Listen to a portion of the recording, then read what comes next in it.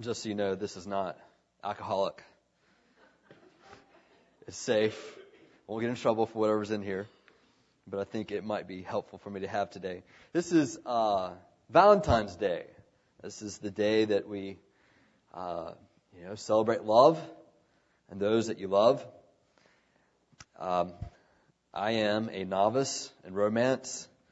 As my wife will tell you, there's much to be learned on my end. But I've learned one aspect that you cannot be romantic unless you're humble. You get that? You cannot be romantic unless you're humble. And I would also present to you that you cannot adequately love someone unless you're humble. Girls, those of you who are not married and may be considering it, if you see a guy who is full of himself, run away from him until he grows up. He cannot love you if he loves himself.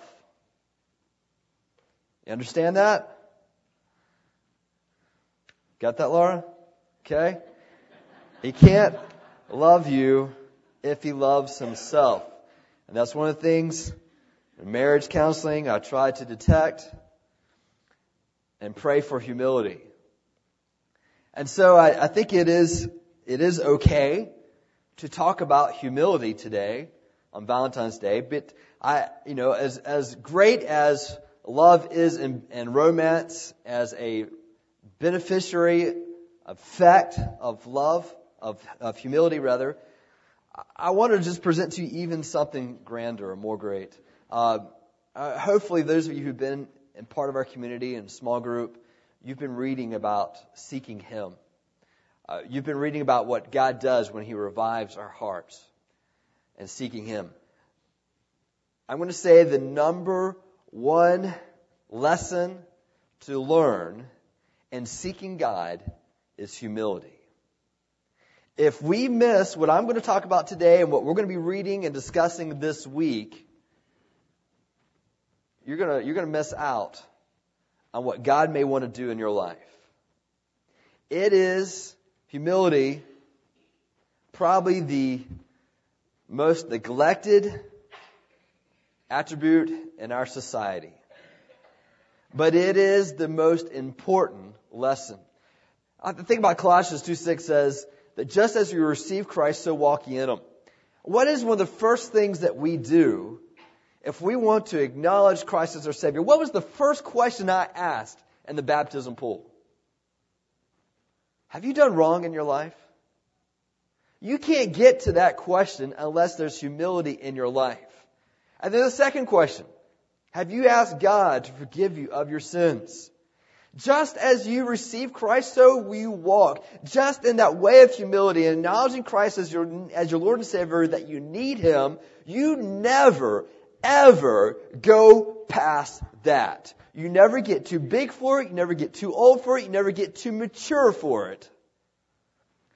Of asking God to forgive you of your sins and acknowledging your sin. And I'm going to say that pride is probably one of the number one problems in a community of faith, a church.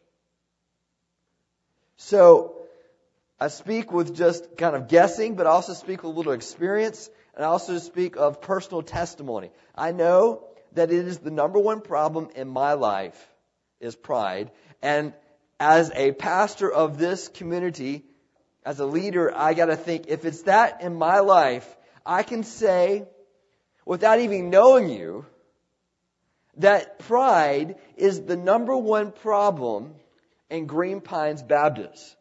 But knowing you, I can also say pride is the number one problem in Green Pines Baptist. Do you get that? So humility, as we talk about this, as we read the Scriptures, I pray that the Holy Spirit just convicts your heart and shows you vast areas where pride comes out in your life.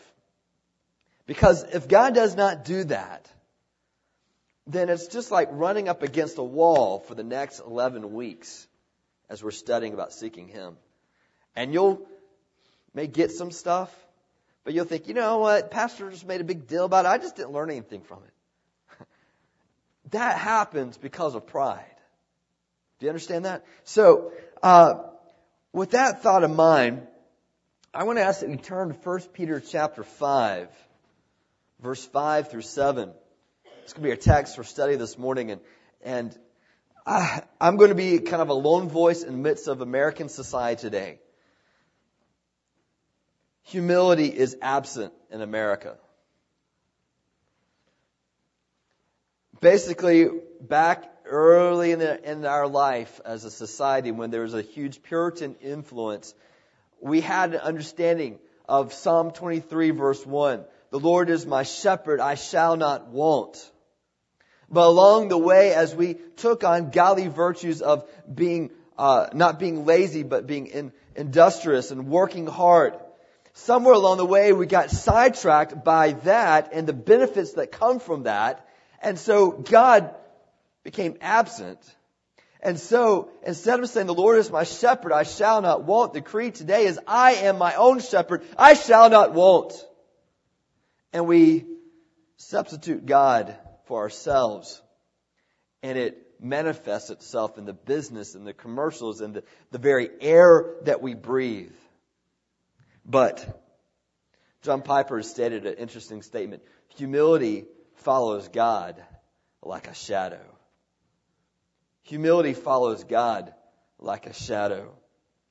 And where we want to be with God, we will be enshadowed by humility. A society without God will not applaud humility. Do you wish to rise?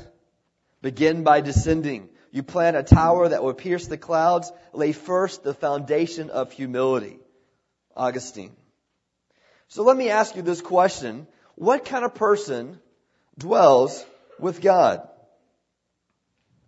Well, the answer simply is the humble person. In Isaiah 57 verse 15, for thus says the one who is high and lifted up, who inhabits eternity, whose name is holy, I will dwell in the high and holy place, also with him who is of contrite and lowly spirit, to revive the spirit of the lowly, to revive the heart of the contrite. So who does God dwell with? The humble. You remember the Beatitudes in Matthew chapter 5? What's the very first one? Blessed are the poor in spirit, for theirs is the kingdom of heaven. It begins with understanding our bankrupt nature before God, before you can be blessed. So, let's look at verse 5, and let's, as we read this together, stand in honor of this being God's Word. You'll notice there's an imperative repeated 3 times in this passage of be humble. You get the idea. Humility is essential to Christian life and Christian community. Likewise, you who are younger, be subject to the elders. Clothe yourselves, all of you, with humility toward one another. For God opposes the proud, but gives grace to the humble. Humble yourselves, therefore, under the mighty hand of God, so that at the proper time He may exalt you, casting all your anxieties on Him, because He cares for you. You may be seated. It's interesting, this text, it's given to a church in the midst of persecution.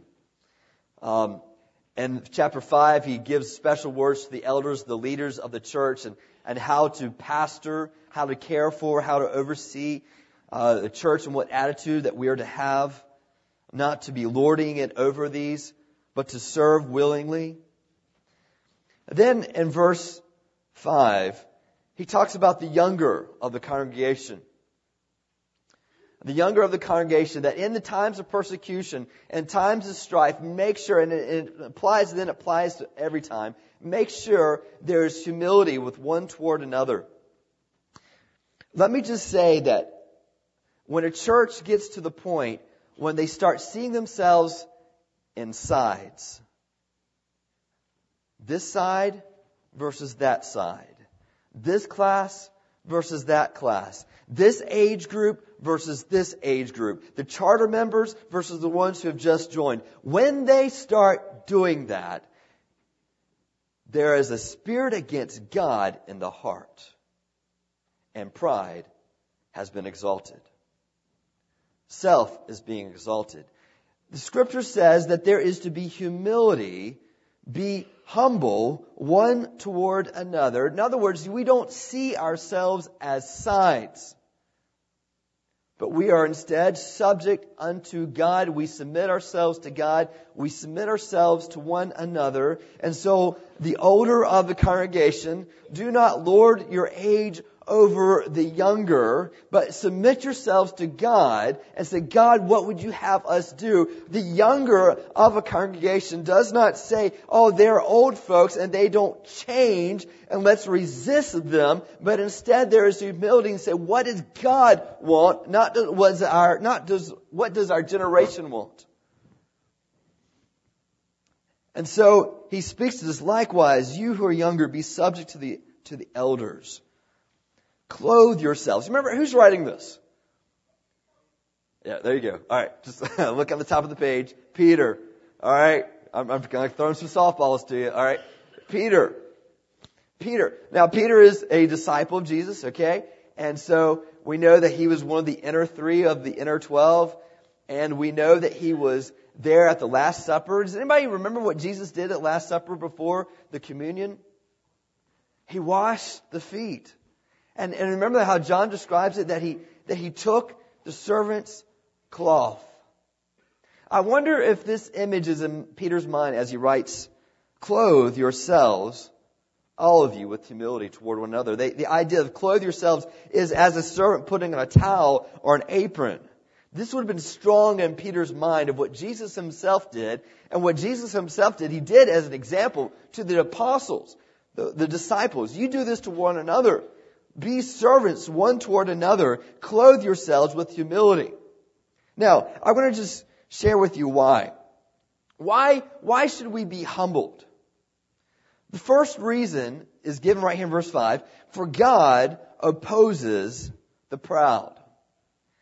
Now, he's quoting from Psalm, or proverb right now. And this is a proverb that you find repeated as well in the New Testament in the book of James. And so this is a proverb that's popularly brought out in chapter 3, verse 34. God opposes the proud, but gives grace to the humble. What does that mean, God opposes the proud? That some words has as resistance, okay? I think one way that it kind of hits home with me was the last time I ever played backyard football. It was about 5 years ago, right out there in the front yard. It was about this time of year, 5 years ago. One of our members, some of you remember Chris Britt, he was a member here at that time, and he had the great idea, let's play flag football. And I'm always about football. I just played intramural football in seminary. I was like, I can do this. This is good. I'll play flag football. And so I played with some of the guys. Some of you guys, Graham was there, and some of the guys were there. And I had the idea at one point to go against Chris Britt. Now, those of you who don't know, Chris Britt was he's about 6'4", maybe 6'5". He's probably maybe 100 pounds heavier than me, and it's all muscle. And, but it's flag football, so it's all who's quicker. And so our team had received the ball and he's come running down, to try to grab the flag. And I thought, I'll block Chris Britt. He's running full speed. And just adrenaline's pumping, which means your brain's not working. And so I'm just standing here like this. Oh yeah, I'm getting him. And I see him come. The next thing I know, I'm on the ground. And I'm several feet from where I once was standing. I'm like, what happened? I was like, okay, yeah. Force equals mass times acceleration. He's got greater mass and greater acceleration. This is bad. And so I'm out. And so what happened? He opposed me. He resisted me. And I went flying, and my goal was totally futile. It was wasted effort. Now, imagine that.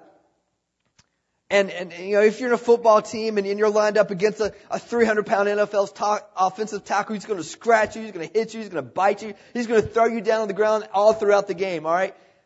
This is God. God says, I'm going to oppose you. I'm your huckleberry. Come on. I'm on the opposing side. What's your goal in life? What do you want to get done out of your hubris, out of your self-confidence, out of your strength, out of your abilities? You just need to know you're coming up against me, and I'm going to take you down all life long. Why be humbled?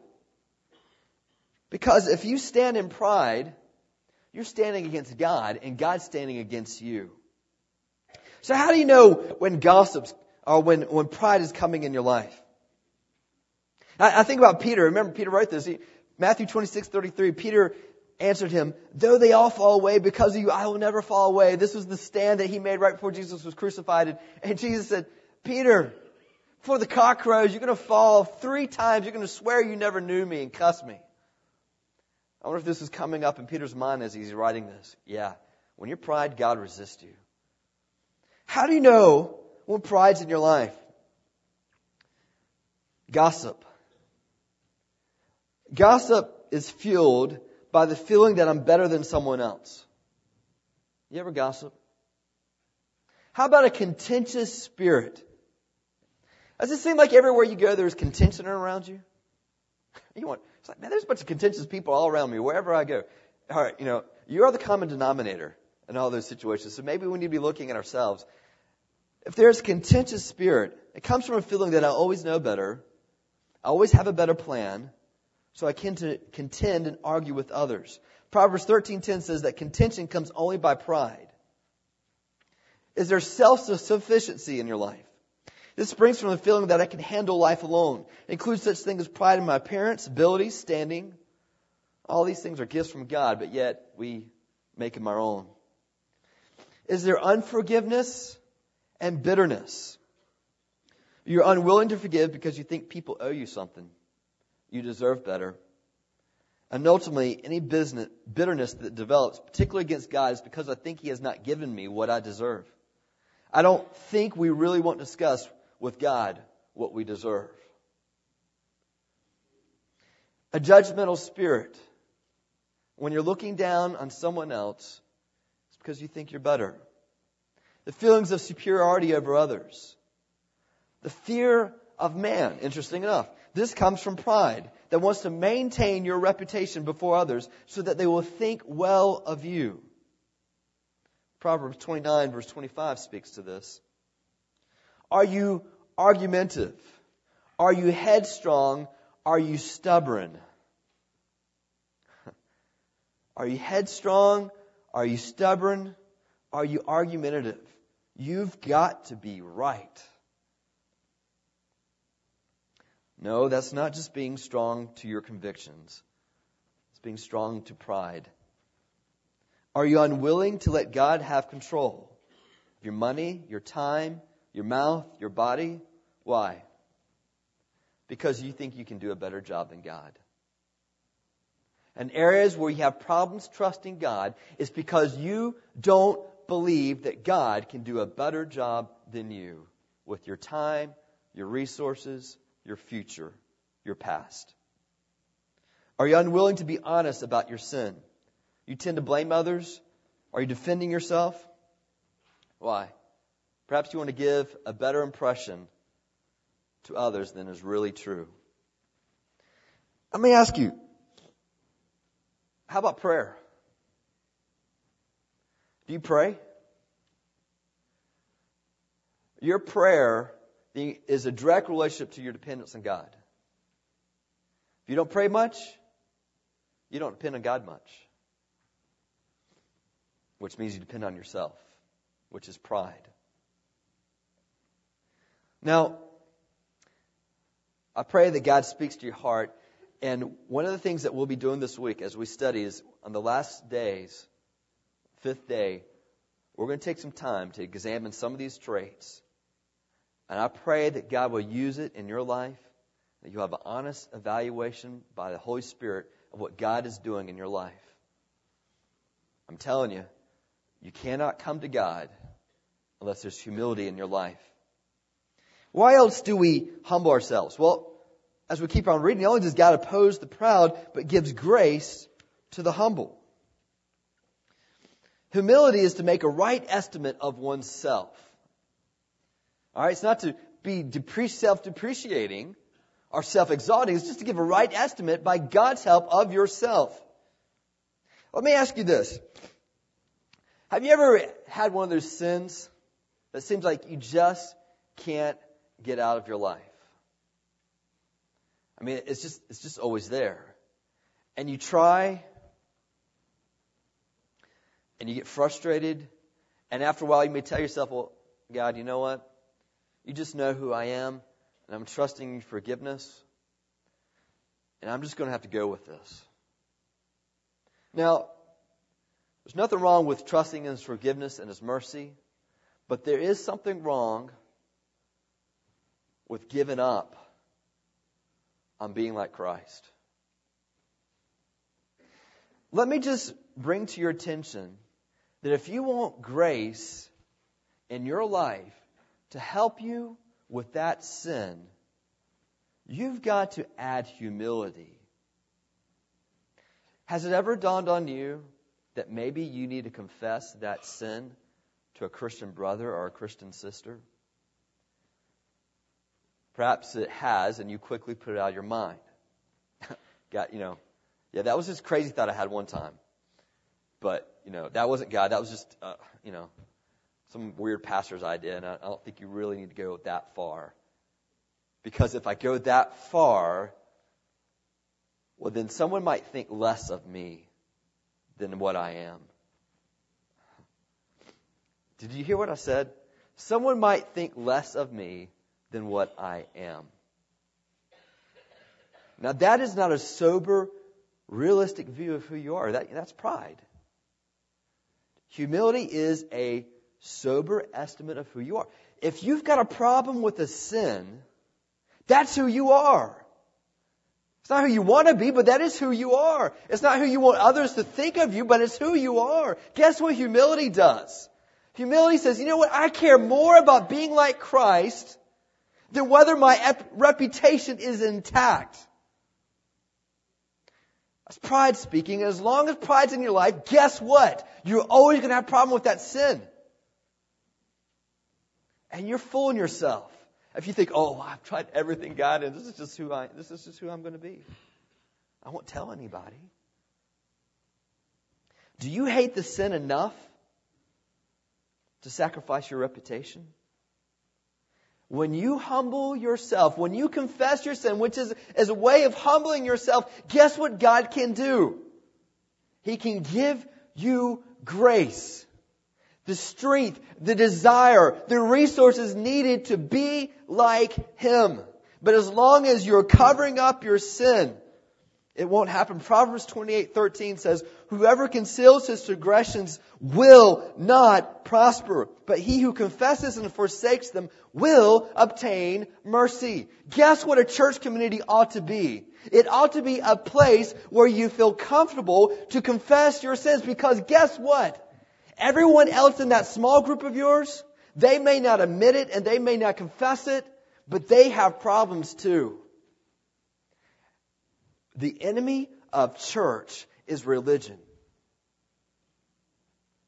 Where we all try to look good so that God will be pleased with us and that the church will be pleased with us. You know what I long for is that a church will not honor those things of absence of sin, but will honor abundance of repentance and will honor confession, to be able to say to a small group of people, brother, sister, I've got a problem that I've been dealing with in my life. I've got a problem with gambling. I've got a problem with honesty. I've got a problem with lust. I've got a problem with worry. I've got a problem with these things, and I need someone to help me. Will you pray for me? Who has the faith in God to do that? Who has the trust in God to do that? Who seeks God enough to do that? As long as a church has a veneer of holiness, it is not seeking God, but seeking themselves. As long as it's just polite, it is fooling themselves, and they have a mild dose of Christianity to protect us from really getting right with God and making a difference. What's in your life? Is it a veneer of holiness? Is it just a surface? How about your small groups? You just talk about safe stuff? You want grace in your small group? You want grace in our church? You want grace in your life? Humility is going to come. And let me just share with you the idea that I don't want to come before the church. I don't want to walk down before anybody and state that I need repentance, that I need confession, because people might look bad at me. That is wicked. That is wicked thinking that comes from hell. A church is a place where repentance is to be the norm, where confession is to be the norm. Because God gives grace to the humble. Verse 6, humble yourselves therefore under the mighty hand of God. And here's the third reason why we humble ourselves, so that at the proper time He may exalt you. The memory verse that we're going to be looking at for this next week is Luke chapter 14, verse 11. For everyone who exalts himself will be humbled, and he who humbles himself will be exalted. You see, when you humble yourselves, it allows God to work, and when you exalt yourselves, it allows yourself to work, and God's got to work against you. But if you submit to Christ and humble yourselves, God says there will be a day and time when you will be exalted, when my Son is exalted. It may not be happening in the time of your employment, of your workplace. It may not happen in the time of your family in your lifetime. But it will happen when Christ is exalted. You too will be exalted because you have made Christ your life and you've humbled yourself under His hand. Verse 7. Casting all your anxieties on Him. That word anxieties means to be drawn in different directions, to be divided, to be distracted. That's the idea. Cast all those things that distract you and divide you. Cast them onto Him. Now the word casting, it's related to the word humble yourself. What on earth does casting all your cares on Him have to do with humility? Do you understand that worry and anxiety is an expression of pride? Worry and anxiety is an expression of pride because you see it is yours to control. It is yours to manage the problem. It is yours to manage your life. It is yours to manage the future. And so as long as you see it as yours, you've got cause to worry. Because after all, you're the manager of the universe. Someone's got to be thinking about it. Has it ever dawned on you that it's God's to do? In case it's getting too dark for you, I want to wake you up there. Sorry about that. And so, humility comes and says, I trust in God. I cast my cares on you, because notice what it says. This is the last reason we were humbling ourselves, because He cares for you. I think that Peter has in his mind Matthew 6, verse 25 through 34, the sermon, part of the Sermon on the Mount. That's the passage that says, look, God sees the sparrows falling to the ground. As He sees the sparrows fall on the ground, He says, you're much more valuable than them. The very hairs of your head are all numbered. He loves you. He cares about you. He knows about you. Don't be like those who don't believe in God, who do not believe that God exists. You believe that God exists, and prove it by trusting in Him. And see, I found that when we are under authority, we are under an umbrella of their protection. If a child submits to their parents, it is not theirs to worry about whether or not they have enough money for food. That's just wrong. Sometimes children do that. What are you doing? You don't worry about food. That's not yours to do because you're not the provider. You're not exalting yourself to that position. And so what does the child do? The child just rests that mommy and daddy is going to take care of it. I learned the beauty of this when I was working in a church and I was under authority of a pastor and there was problems come up and I said, Pastor, what do we need to do? And I realized the beauty of just resting under that person's authority. And I thought, God, I don't want to deal with this. Bam, now I'm the pastor. But you go under the authority of God. There is the protection that is found underneath the umbrella of being under the authority. So you cast your cares upon God because He cares for you. Do you understand that God knows your need, that God loves you, and that God knows the future? He knows things that you do not know. Do you believe that? Do you trust in that? Or are you so full of yourself, of your reasoning, of your abilities that you think, God, I've got to argue with you about how you're handling things? Even worry is putting yourself above God. Listen, let me bring out some things. All sin is not equal. All sin is not equal. Pride is the worst. It is the root of many of all evils. It is at the heart of it. You see, pride is self-satisfaction.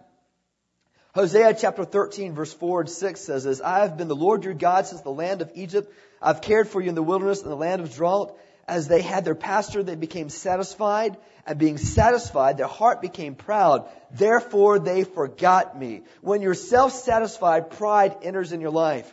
Pride is self-sufficiency and self-reliance. Deuteronomy 8, verse 11 through 17.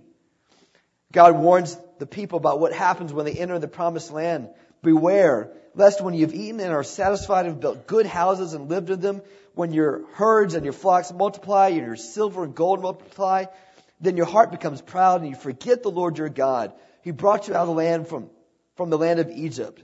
And you say in your heart, my power and the strength of my hand have made me this wealth. That is one of the problems in America, is the self-sufficiency and self-reliance. That is noble characteristics in American society, is also pride. Pride considers itself above instruction. When you're not teachable, when no one can tell you what to do, when no leader can lead you, and you're always at odds with the leader. Jeremiah 13, verse 9 and 10. I will destroy the pride of Judah and the great pride of Jerusalem, this wicked people who refuse to listen to my words, who walk in the stubbornness of their hearts. And I would say that this not only is applying to God, but to those who God puts in your life as leaders. When you are not listening to instruction, pride is at the heart. Pride is insubordinate. Psalm 119, verse 21, thou dost rebuke the arrogant, the cursed who wanders from thy commandments. When the commandments of God are spoken, pride turns away and will not submit. It rejects the right and authority of God to command. Pride takes credit for what God alone does. Remember the story of Nebuchadnezzar? Daniel chapter 4, verse 30 says that Nebuchadnezzar is speaking, looking at the Babylon. Is this not Babylon the Great, which I myself have built as a royal residence by the might of my power, for the glory of my majesty? While the word was in the king's mouth, a voice came from heaven saying, Get King Nebuchadnezzar, sovereignty has been removed from you until you recognize that the Most High is ruler over the realm of mankind, bestows it on whomever he wishes. And at that moment, Nebuchadnezzar becomes like a wild beast. His mind goes crazy. He goes out into the wild and chews on grass like ox and donkeys. And then after a period of time, he's restored. And Daniel 4:37 has his testimony. Now I, Nebuchadnezzar, praise, exalt, and honor the King of heaven. For all his works are true and his ways just. He is able to humble those who walk in pride. Pride takes credit for what God alone does. Pride exalts in being made much of. You know, when you have people complimenting you, and there's that part of you that says, oh, yeah, that sounds good. Can you bring out this aspect too? And you rejoice in that? That's your pride speaking. Matthew 23, verse 6, Jesus said, And they love the place of honor at banquets, and the chief seats in the synagogues, and respectful greetings in the marketplaces, and being called by men, Rabbi. Jesus is speaking to the religious leaders. Pride aspires to be in the place of God. Herod had a problem with in Acts chapter 12. And when people started praising him and calling him that he is like God, an angel of the Lord struck him because he did not give glory to God. And he was ate by worms and he died. Pride opposes the very existence of God. Psalm chapter 10, verse 4. The wicked and the haughtiness of his countenance does not seek God. All his thoughts are, there is no God. It is anti-God. It is anti-Christ in our life. That was one of the issues with the Nazi solution. There is no God, so what does it matter if we wipe out a whole population? Pride refuses to trust in God. Proverbs 28:25 contrasts arrogance and trust. It says, an arrogant man stirs up strife, but he who trusts in the Lord will prosper. When you have a conflict in your life, mark it. When there's a conflict in your life, there is pride. Mark it. And when a church has conflict, there is pride. Pride is anxious about the future. Isaiah 51 verse 12 and 13. God says to anxious Israel, He says, I, even I, am He who comforts you. Who are you that you are afraid of man who dies, and of the Son of Man who's made like grass, that you've forgotten the Lord your Maker? He says, who are you to be afraid?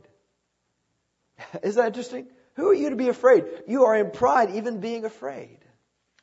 Understand that God is your shepherd. So in case it hasn't become clear to you, what does God think about pride? He hates pride. And I hope by the power of the Spirit, you understand that pride is in your life. Pride is in the life of our church. You're born with it. It's our tendency. It is our nature. It expresses itself in a multitude of ways. I pray that God has spoken to your heart about some of these areas that you personally express your pride in. And I pray that God brings a spirit of repentance in your life and in my life. Because unless there's repentance of this area, seeking Him becomes a futile thing. Love becomes a futile thing. What does the Bible say about God and love? God is love. Pride is anti-God. Therefore, love can never be strong in your life where pride is strong in your life. Obedience will not be in your life. Faith will not be in your life. It is that which fills you up. As I said last week, you have a choice as you walk out each day here. You will either seek God or you will seek yourself. It is one or the other. And I pray that you will not seek yourself. I pray that I will not seek myself. And I pray that God will even work in my life, that even the areas that I'm not yet aware of in my pride, that He will identify in my life that I can repent and turn to Him, and that He'll give me the grace, and where needed, that I will confess to a brother or sister. I'm going to pray that God puts in your life and your mind right now a brother or sister in Christ that you will humble yourself before.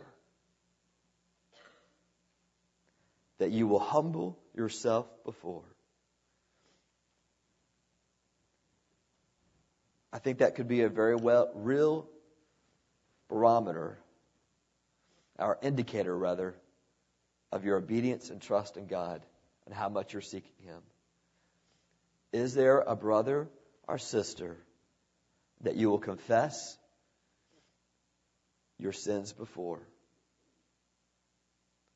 So, well, Pastor, that's a private thing. Yeah, I know. But why not? Well, I might get in trouble. Well, that could be the very thing that God uses to humble yourself. I'm embarrassed, Pastor. Good. That's what God is wanting to do in your life, because there's too much pride. Humble yourself and watch how God gives you grace.